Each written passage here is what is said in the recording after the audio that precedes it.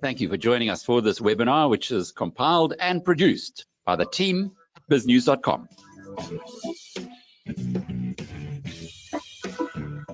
A recording of this webinar will be available later today on the BizNews.com channel on YouTube. From our team, until the next time, cheerio.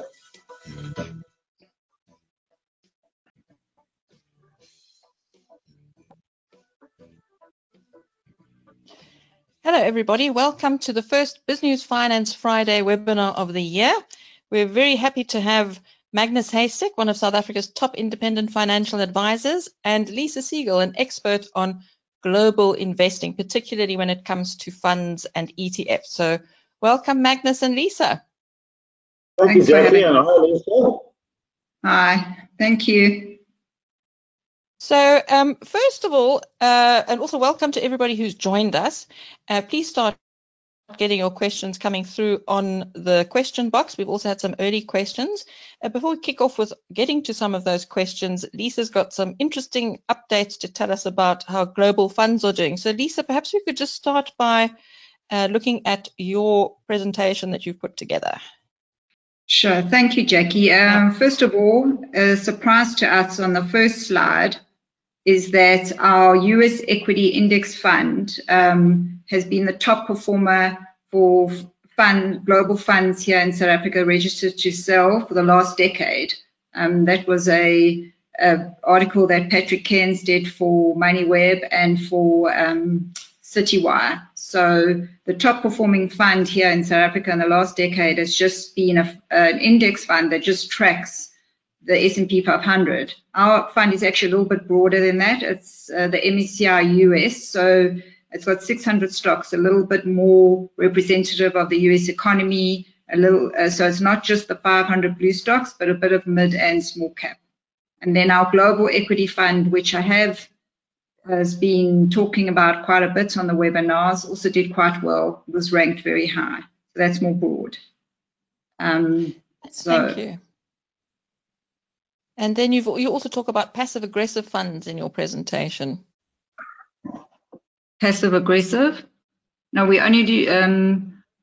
You've got passive equities, passive bonds? Yes, we've got different types of passive funds. So there's bonds and equities mainly, and you'll see that the passive bonds and equities have done very well over the last year, that the inflows into a passive type of fund for different asset allocations have done increasingly well. So it's not just an equity play for passive, but it's also an equity play. It's also a bond play.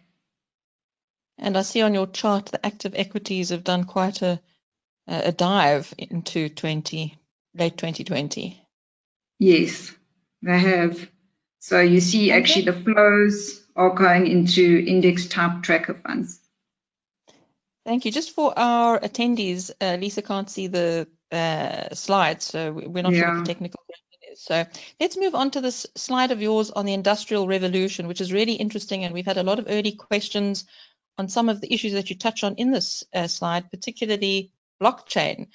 So you mentioned here genomics, blockchain, cloud computing. Your chart looks very similar to a chart put out by Kathy Wood, who's the rock star fund manager of the moment in the US with the ARC technology fund. She's done very, very well. Sketch out what you see here.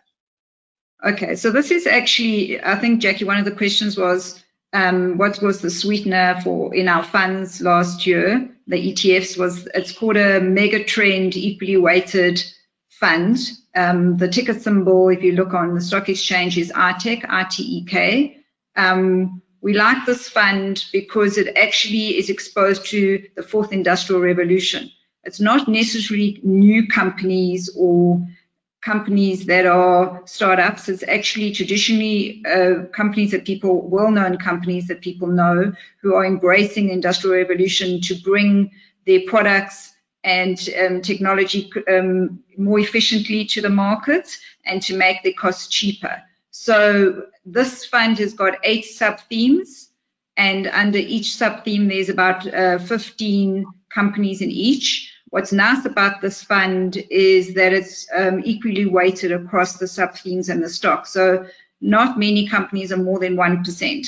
So for people who are worried about tech and the tech bubble and obviously the FANGs, this would still be a tech theme, but wouldn't have, you would be more cautious on with going with this fund because you don't have 7 stocks representing over 50% of the NASDAQ. So this is a much more diversified, less risky way of getting a tech play. Interesting. And you've got blockchain there as well. I'm sure we'll pick up on that. Yeah, so blockchain is a new sub-theme that we've added, and there 2 companies have qualified because it's quite a rigorous qualification. You've got to have over 100 million market cap on that. So the 2 actually, the blockchain has contributed, those 2 companies, 650% return for the year. I'm scared of big numbers. Is that right? Blockchain and Neo? No, Neo is the equivalent of Tesla in China. It's not. It's actually a German company called Northern Data. So the 2 companies so that are in the top 10 index holdings then? No. So the 2 companies that have qualified, because it's small, the 2 companies that qualified are support for the blockchain. So they're not exactly involved in the Bitcoin or the cryptocurrency. It's more the infrastructure and the admin surrounding blockchain. Okay. Before we move on here, I see in your sector list you've got genomics as well. I see that Kathy Wood is very optimistic about genomics as a trend for the next year or 2 to underpin investment ideas. Correct. And that's also, genomics is also one of the themes in our healthcare. It's called WELL. So it is a theme to incorporate. What's an interesting slide? Oh, sorry, Jackie. Yeah, no, please continue. I think just given on those trends that you're talking like blockchain and genomics, the slide that you should actually look at is slide 6, which shows diversification power of this particular ETF. So you can see in different years, different sub-themes have been number 1. So why we like the iTech play is because it's got all the sub-themes. So you don't necessarily have to choose cybersecurity or health tech or robotics. Particularly, it covers the broad spectrum of this new industrial revolution. So if you look where iTech has performed, it's the dark green. For 2000, it's actually the second best performer overall in terms of the different sub-themes because it incorporates them all. So that's actually a very powerful slide. It shows the power of diversification. Okay. And then you've got this diversification power slide as well. Is that what you're talking about here? Correct. With your yes. sharp ratios and things. Okay. Yes. So these slides will be available later. If people want to look at, pick up on the webinar, they'll be able to see your slides in the YouTube channel, BizNews YouTube channel. And then you've also got a slide here, global short-term EV share of new passenger vehicle sales by region. And then you're looking at China, Europe, US. Does this come back to your Neo pick? The Neo and Tesla. Okay. Actually, because they're both one of the holdings in the iTech.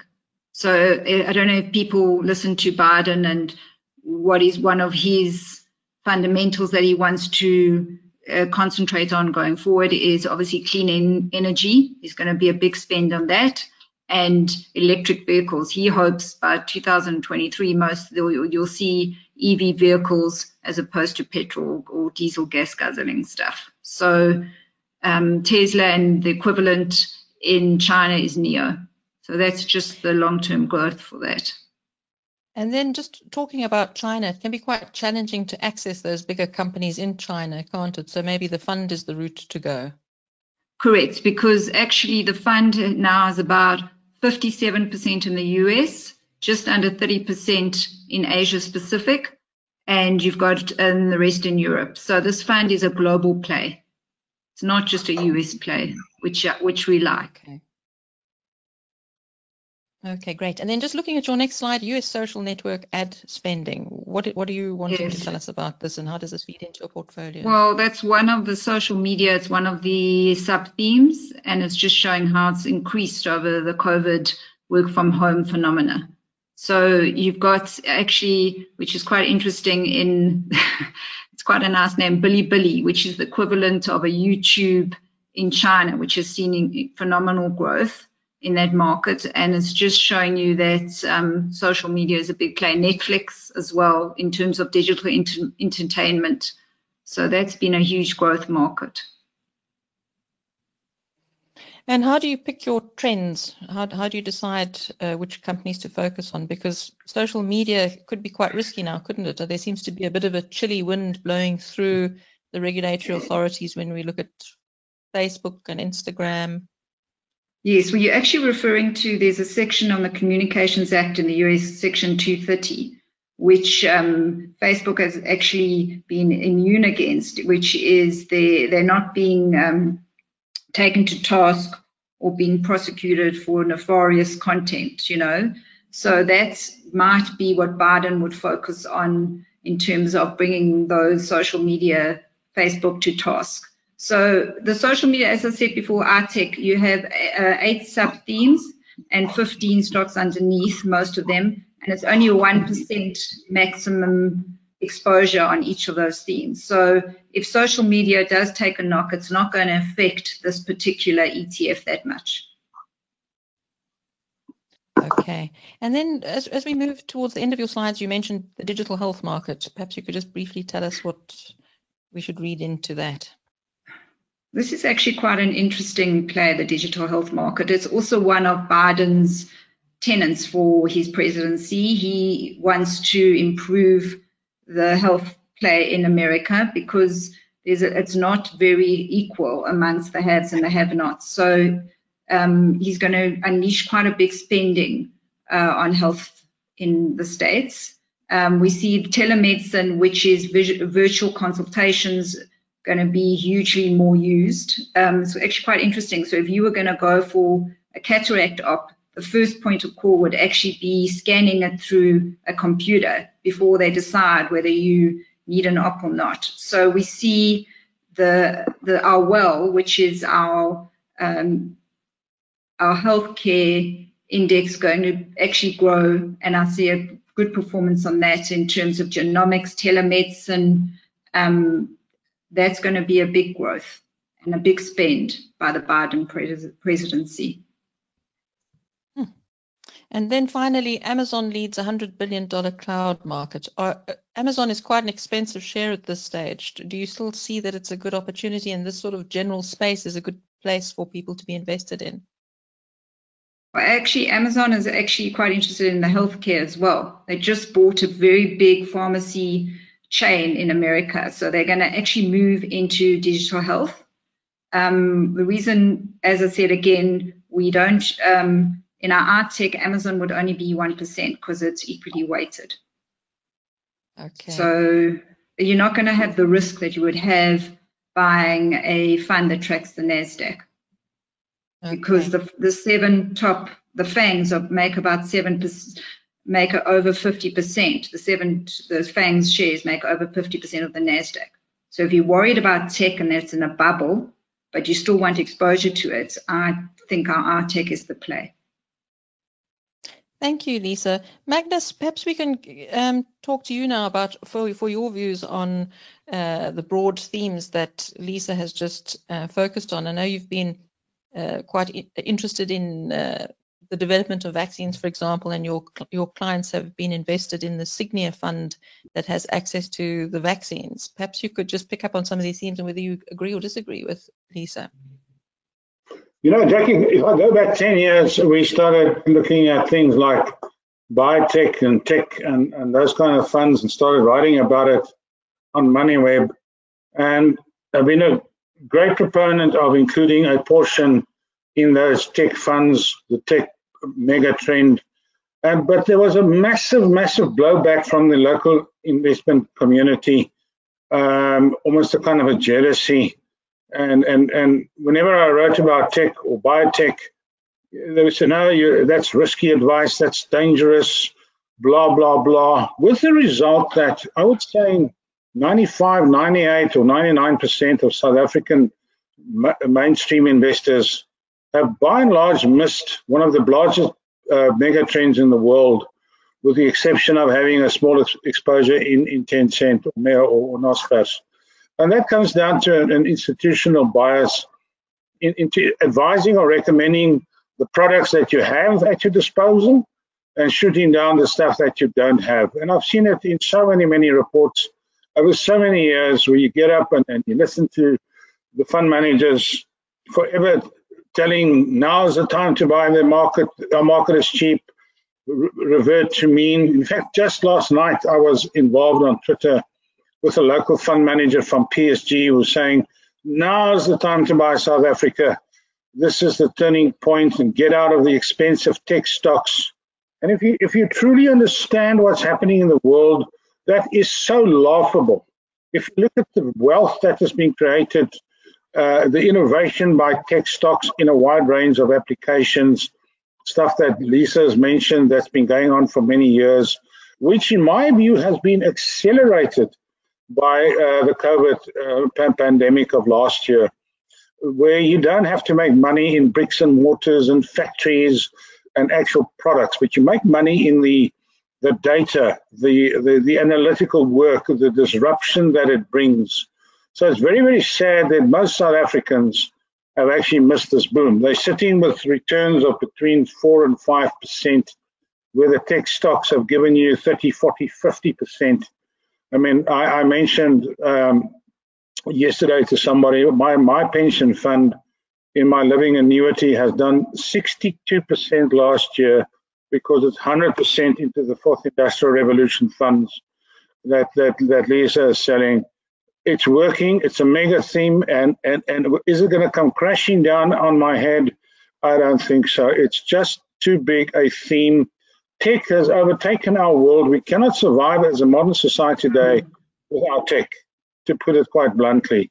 And if you're not invested in that, you're getting the wrong advice, or you're getting advice from local fund managers who have a vested interest to protect, and that is the local stuff, which is simply just not growing. In fact, if you strip out Naspers over the last 10 years from the JSE, our JSE has declined by 8% per year.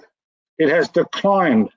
And with the result, you've got millions of people heading towards retirement with underfunded pension funds. Their portfolios are not growing, but yet week after week you read, now is the time to buy the JSE. I simply cannot support that view. I think it is so self-serving and irresponsible, and people are pulling their money out. I see the outflows from the Alan Greys and the coronations are horrendous. The people are now making their own decisions. They simply had enough of this. Oh, it will come right. It will come right. And it's simply not coming right. Yes, one of my colleagues, Justin Rowe Roberts, wrote a piece today reminding us how many companies have delisted from the JSE over the past 10 years, and the trend just seems to continue. We need some sort of catalyst, I guess, to get people interested in the JSE again. Do you think that's going to happen anytime soon? I just don't see it. You know, it all comes down from politics, the macroeconomic situation. Capital is flowing out of South Africa on a massive scale. The foreigners don't see it as a place to raise capital and to list anything of significance. We are and have missed the boat in terms of new listings. It's just not happening. But we have our fund managers who keep on saying, "Oh, don't worry, it'll revert to mean." And that is the biggest lie in the investment business right now. Lisa, before we take the first question, do any of your funds have any exposure to South Africa? In the emerging markets, we've got a MECI emerging markets, so South Africa would be small, and our bond fund used to have it, but I think South Africa's been downgraded on the bond, so no. Okay. And definitely not on the ETFs. Sorry? Okay. No, we do. Well, the funds, no, because the funds are basically, they are index dominant. That's their play. So they do whatever the index has, the fund has, it mirrors the index. So on an MECI world, there's only the two funds that have a dual listing here, but no. Tencent, Naspers, but those are the two companies, but that's it. Thank you. Pete Lowe has a question for both of you. He says, what is the panel's view on the US dollar given the trillions being printed for COVID rate? I can't read, sorry, the note properly, but basically, given the trillions being printed for COVID-related stimulus of the economy, and he says this is also happening worldwide, is this cause for concern for the US dollar? So in a nutshell, what is your view on how currencies are likely to unfold over the next year? Magnus, would you like to look into your crystal ball? You know, if you look at the amount of money that the US Fed has created and printed in the last year or three, but especially last year, they have increased their balance sheet by 60%. So there's a lot of dollars floating around the world. So it's no surprise that the dollar is gently floating downwards towards against all currencies, including the South African rand. But that's only half the story. It is making certain asset classes cheaper and cheaper and cheaper. And a lot of people only look at the rand-dollar exchange rate when they look at onshore, offshore. It's almost like a binary thing. In fact, if we did an analysis, if you took money out on the worst day last year when the rand was at 19.20 against the dollar, and you invested it in a range of the high-tech funds or other funds, healthcare funds, demographic funds, despite the strengthening of the rand, you still have made positive returns because the growth has been faster than the decline in the currency. So looking at the rand-dollar exchange rate is only looking at one side of the coin. You've got to look at the other side as well. So yes, it can go lower and probably will go lower, but it's actually good for equity markets because there's nothing much else on at the stage. Bonds are at yield or at zero. There might be an oil and a gold play somewhere, but it still is, the momentum is still in these mega trends. And we've been talking about them on this webinar for a year or two now, and I don't see any reason to change. Lisa, do you look at that rand much in your office? I think, people shouldn't actually, you should always look at the dollar because the dollar dictates the rand performance. That's where I think people, they think, okay, there's a political statement, the rand weakens, but it's actually all linked. You should all follow the dollar, not the rand, because what the dollar does impacts on the rand's volatility and the return. I think that they want the dollar to be weak because they want to go back to exporting a lot more American product. So sometimes it does benefit that particular the states to have a weaker currency. Thank you. Ravindra says this question is for Magnus. What is your view on commodities, especially silver? Commodities is a big play, and commodities have benefited last year from and still is benefiting from, emerging markets picking up, and particularly China. The China activity is driving the demand for commodities. So we are benefiting, and then we are still a big player there. But silver is not a commodity. It's part of the precious metals. And for 40 years, I've been in the investment world, and for 40 years, people have been saying silver is the next big one. The next big one is silver. And for 40 years, I've been saying, I don't know, I don't think so. And especially for South Africans, very difficult to buy silver on any exchange. It's not a big thing. I'm not aware of any silver ETFs on any of the local markets. So you probably will have to go to the offshore markets to go and buy silver products. But it's not a big thing Stuart, in my I'm not view. sure if we've lost Magnus there. No, Jax, Magnus is still coming through, eh? All good. Okay.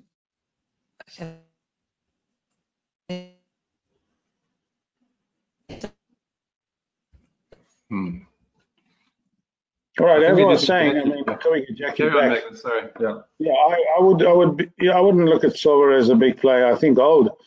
People must remember gold last year had a fantastic run in the first half. People made a lot of money. It hasn't done much since then. I would rather be buying gold at these levels than silver. Silver has just always been such a peripheral play, hanging onto the coattails of gold and platinum. It just doesn't excite me. Thanks, Magnus. I'm not sure, Jax, are you back? I think Jax has lost us. Yeah. That's fine, Magnus. I've got some questions, not to worry. There's a question from EJ. He says Signia has restricted offshore investments for living annuities and endowments to 30% for now. We are encouraged to invest offshore. Is this the norm again amongst other investment managers? I'm not sure if Lisa or Magnus can answer that. No, I can answer that because it's probably my fault that they've had to restrict that. All investment companies bump up against that exchange control regulatory issue that you may not have more than 30% of your total assets in offshore investment instruments. And as a result of the flow of money into the Signia offshore products, plus the growth in those instruments, they have now breached that 30% temporarily, and it will open up the minute they can get more flows on the other parts of their business, the money market funds, the bond funds, the equity funds. So that is very unfortunate. It's very temporary, but it has applied to all the investment companies. Alan Gray had to do it a couple of years ago.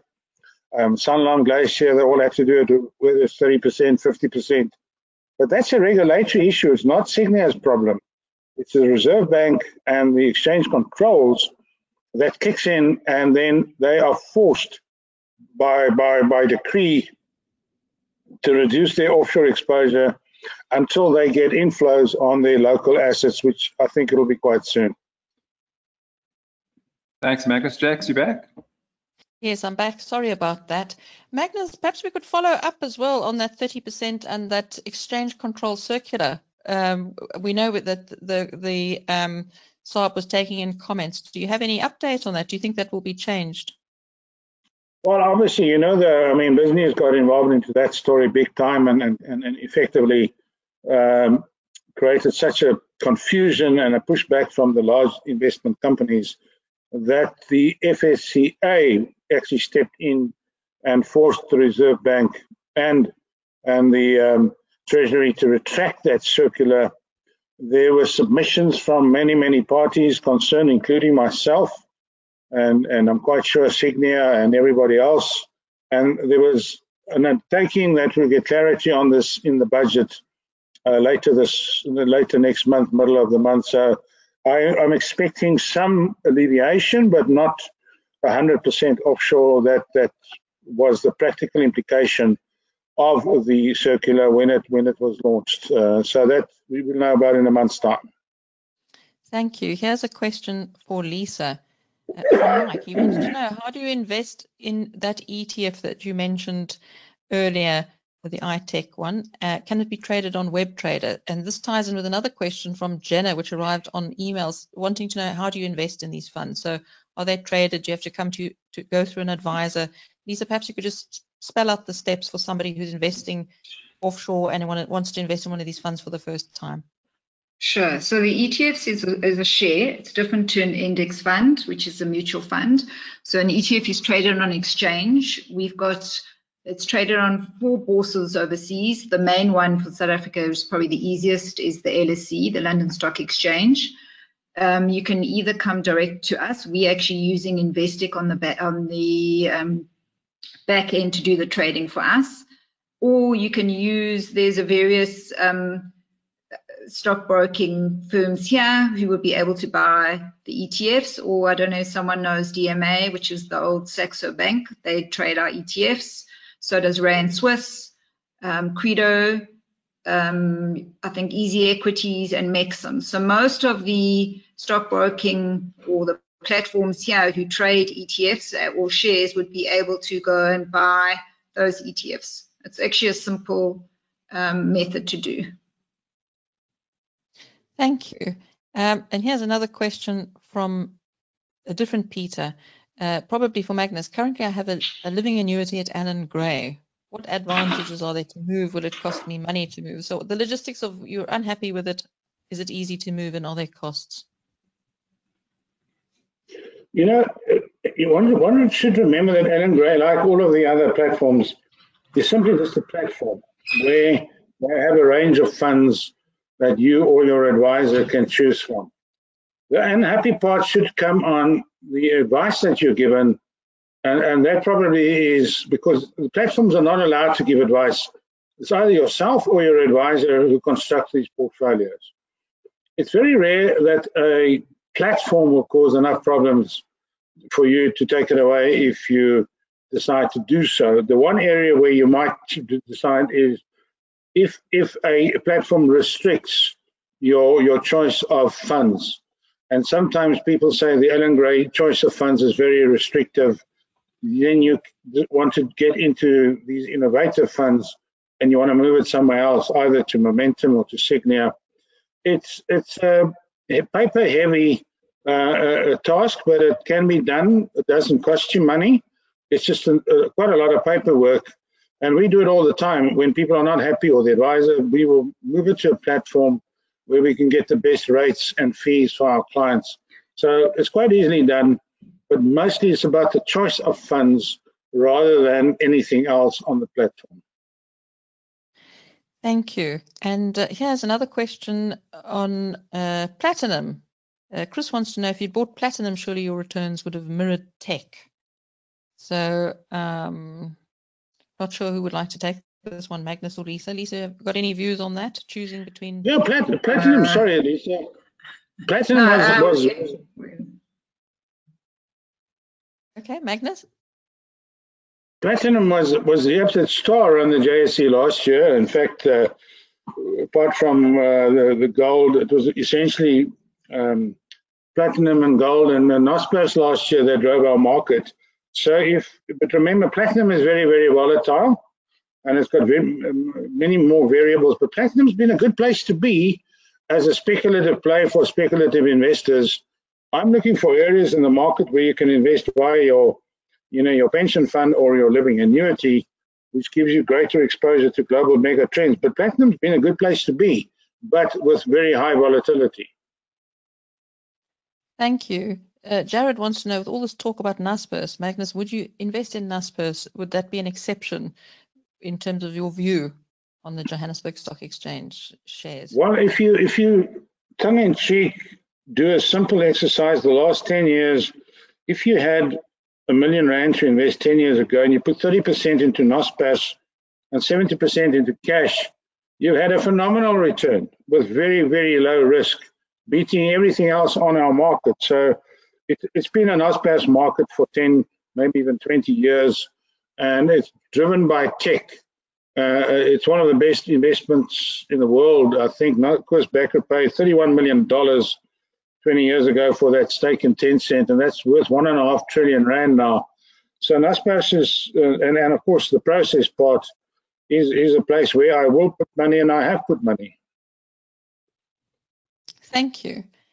Here's another question for Magnus. If I want to put 20% of my offshore portfolio into an inflation hedge, what would you recommend? A commodities ETF maybe? My total portfolio is only ETFs. Well, inflation hedge are you talking about the South African inflation or the global inflation? It all depends on returns. I still like, and I've been beating this drum. The COVID has shown that you have to have exposure to healthcare, biotech, anything in that space, because people have realized how important health is. They will pay a premium for anything that will prevent you becoming sick. And if you are sick, they'll pay another premium to get you better. So a great chunk of my personal money for 10 years, I've been telling people you can go to something like the Franklin Templeton Biotech Fund, which we put on the Momentum platform 10 years ago. I think the returns there have been 1,000% in 10 years. I would still put some money into that. Or if you don't want such a concentrated risk, you can put it into a more global tech fund. Or if you want really, really high risky but potentially very attractive returns, I will take that money offshore and put it onto one of the platforms, into one of the GinsGlobal funds that Lisa has been talking about, and it's been a great place to be. That's still the best hedge, is an offshore hedge in a global mega trend, and that could be healthcare, health technology. That's where I put my money. Thank you. Before we move on, this Cathy Wood fund, what do you think about that, Magnus? Would you put your money in there, or do you think it's too hot and frothy now? First of all, I don't know how to get, people have been asking me, how do we get access to a fund, the ALK fund? Secondly, I couldn't find out, and I suspect if I do, they're going to have very large minimums, which will exclude most South Africans. I don't know if Lisa knows. But if you read what she's been doing, she's just been doing what we've been talking about in a peripheral way. Innovative medical companies, genomic companies, gene splitting, all the kind of stuff that we've been talking about. She's just done it much better than everybody else. And she has just, hit the market with her spectacular returns. So, I mean, but she's in the space, or has been, about the instruments and in the investment areas that we've been talking about. You can get exposure to similar places, much cheaper funds, and you can do it in rands from South Africa. But I suspect if you can get into ARC, you're going to probably have a minimum of $1 million or something, because she's just taken so much money. At some point, she's going to close the gates. That fund is actually only seen a lot of flows in the last year or two, Magnus. If you actually look, she was always under the radar. I actually did a research on it yesterday. And the holding of the stocks are small. It's like 20. I don't think there's more than 40 stocks there, 20 to 40. So that's a risky play. We've got the same funds and the same stocks in the Heystek and the Well, but obviously we got a far broader offering. And also for South Africans, I don't know where the domicile of that fund is. So it's mainly probably only for US investors. It might be domiciled in the US, and then you've got an inheritance tax issue. The status of the fund might be an issue for South Africa. So she's been around for a long time. She's only seen spectacular returns in the last 2 years. Interesting. Well, we have a number of attendees who are going to tell us where you can invest in ARC. And Seamus and Raymond say that you can invest in ARC ETFs through Easy Equities. And Fred says he's been investing in the ARC ETFs through the old Saxo, which I think you referred to earlier, Lisa. It's DMA. And there are correct. No minimums, he says. And Harshad also says you can buy ARC funds via Ameritrade. And somebody wants to now know about Bitcoins. Good or bad idea to be investing, or maybe the word investing is maybe to be trading in Bitcoins. Magnus, are you getting a lot of questions about Bitcoins? Gregory wants to know what your view is on Bitcoins. Sorry, what's that? I can't hear. It's a bad line. It's a bad line. There's your answer, Gregory. I tend to be in the Warren Buffett camp, who says it's not a currency. It's not an investment. If you want to invest in it, it's like collecting tulips. The price might go up, and a lot of people might make money going up. But I just don't understand it. I know everybody's now talking about Bitcoin, and the banks are going to come with products. I still want someone to explain it to me in 3 minutes, and I can't get someone to do it in 3 minutes. I'm actually with Magnus on that point. If I can't understand something, I won't sell it. However, there is, as I said to you in our Heystek, there's a blockchain theme, which is the support, the administration behind your Bitcoin and cryptocurrency. So for me, that would be a less risky play in the Bitcoin arena. So it doesn't depend on the performance of the Bitcoin. It just depends on the volume and the trading of it. So, Bitcoin can get 20% up one day, and then the next day you can get 30% can be negative.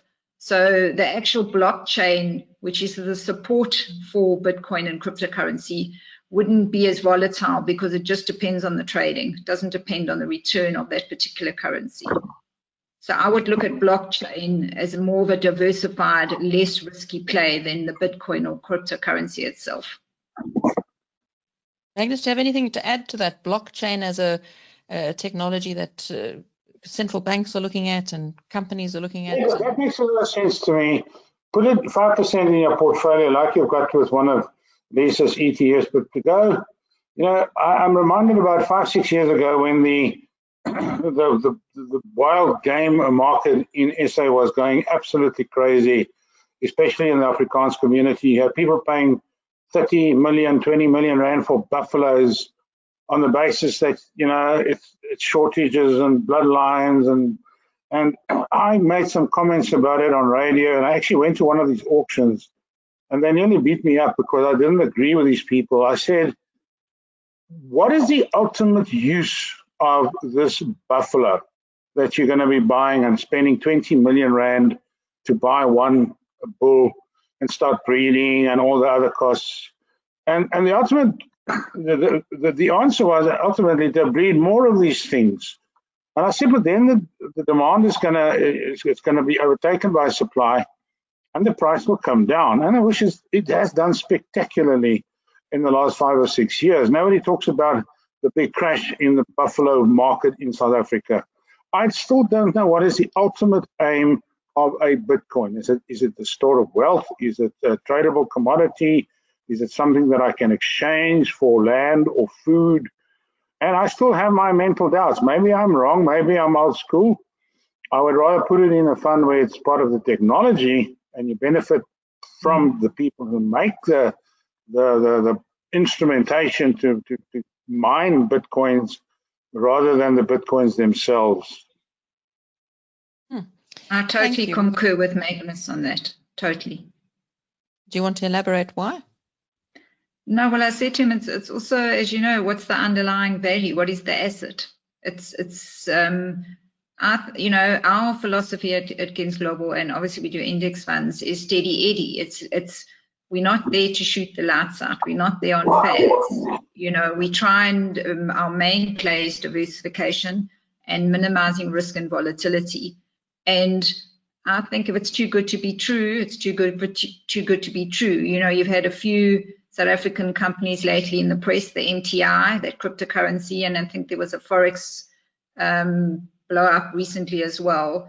For long-term money, for money that's there for for your retirement or your legacy for your kids, I think these fads, you might also go to the gambling casino.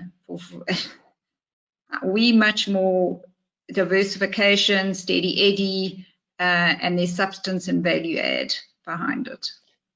What sort of percentage return should alarm bells start ringing at? Because we've seen some, as you mentioned, Tesla and all these FANG stocks, and these seem to be still flying, and Amazon was doing really well. But what about in broad brushstrokes? When should you be thinking, well, if it's too good to be true, it is? Magnus, what's the percentage? Is there a rule of thumb? Well, there's no rule of thumb, but coming back to Lisa's comment about this currency guys, I mean, these guys came to me about 2 years ago. The Presidium guys, they wanted to offer it to our clients.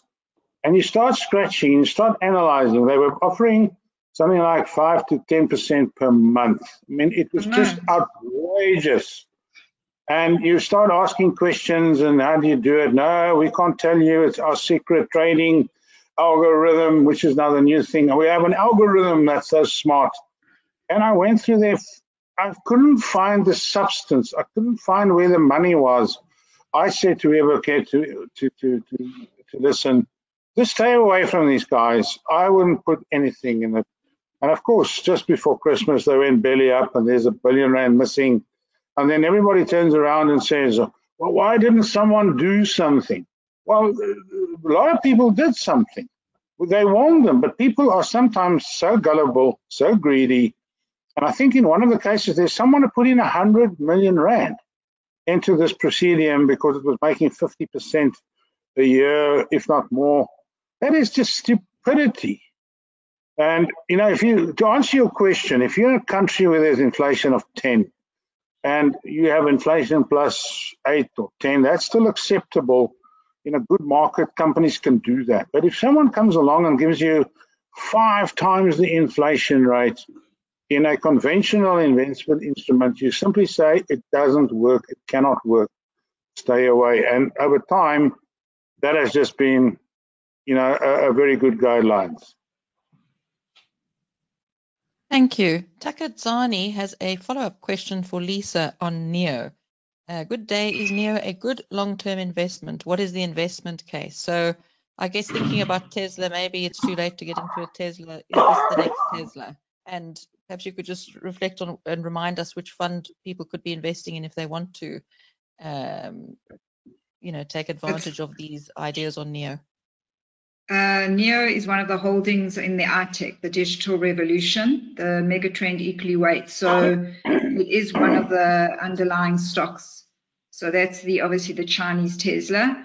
I don't, you know, as I said before, we believe in the power of diversification, less risk, less volatility. So if you want to have exposure, maybe put in a percentage into the Heystek as your base, your foundation for that particular exposure. And if you like it and you believe it's a good play, you can always then buy the stock to add to that particular fund.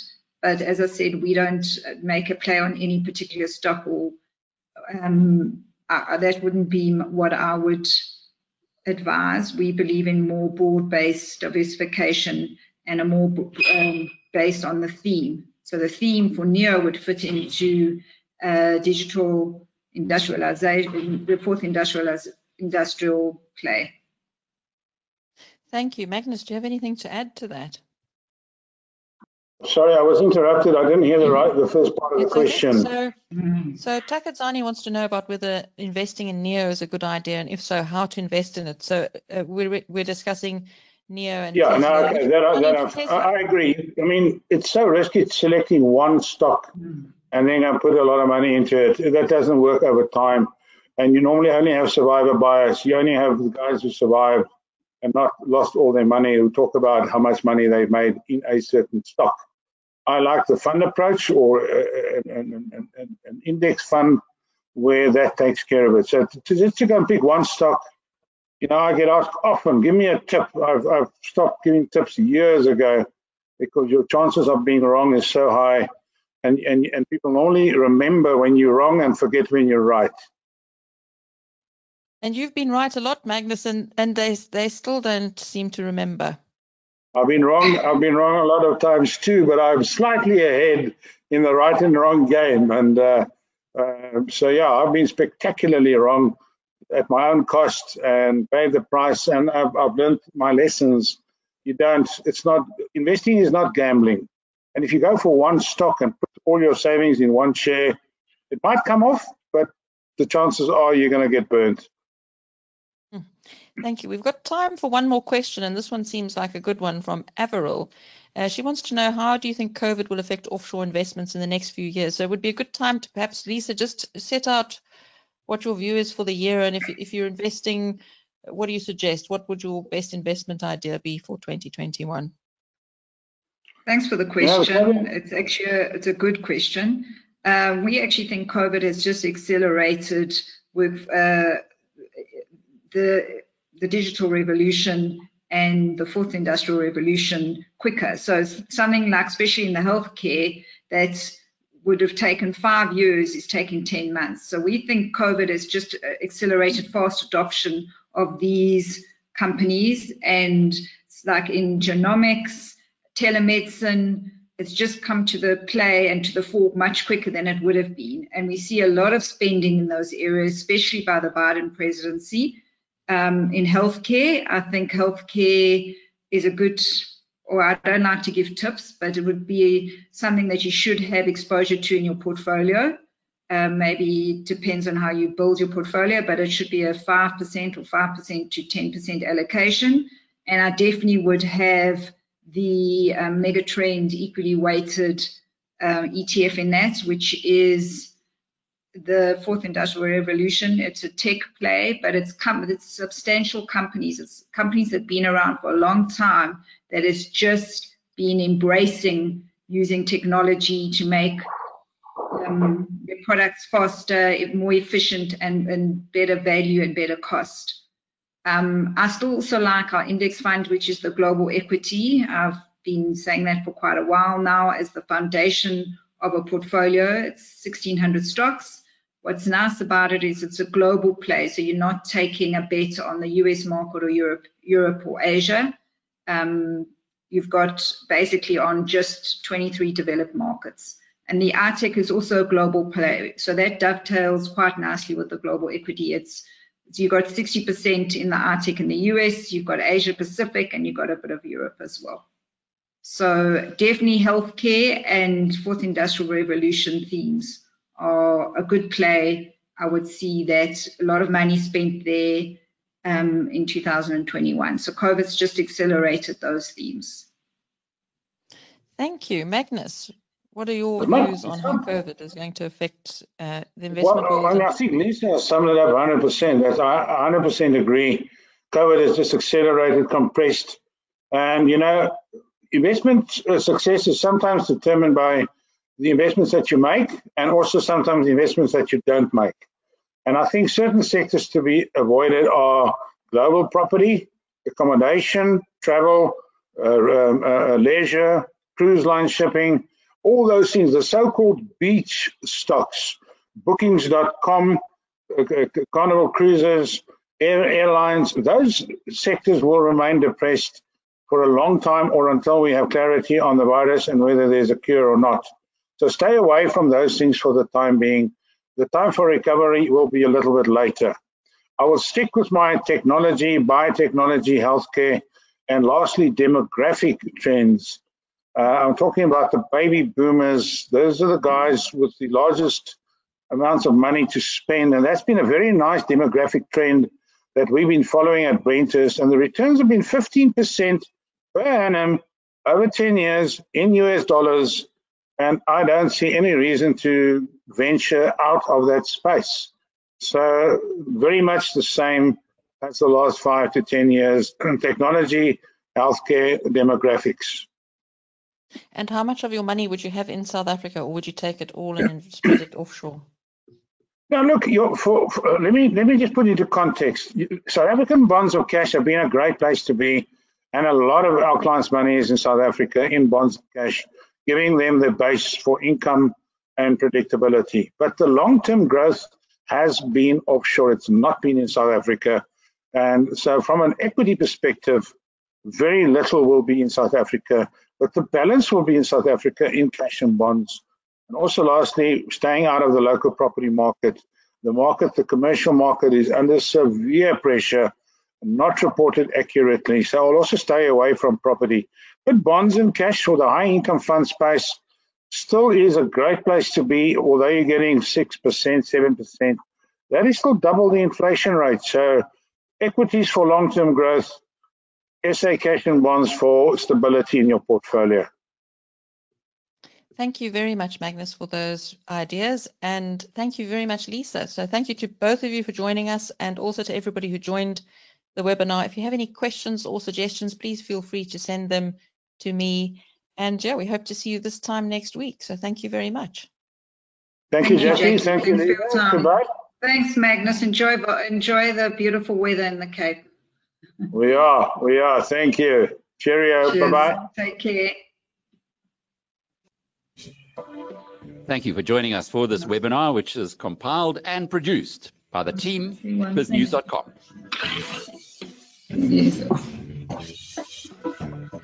A recording of this webinar will be available later today on the BizNews.com channel on YouTube. From our team, until the next time, cheerio.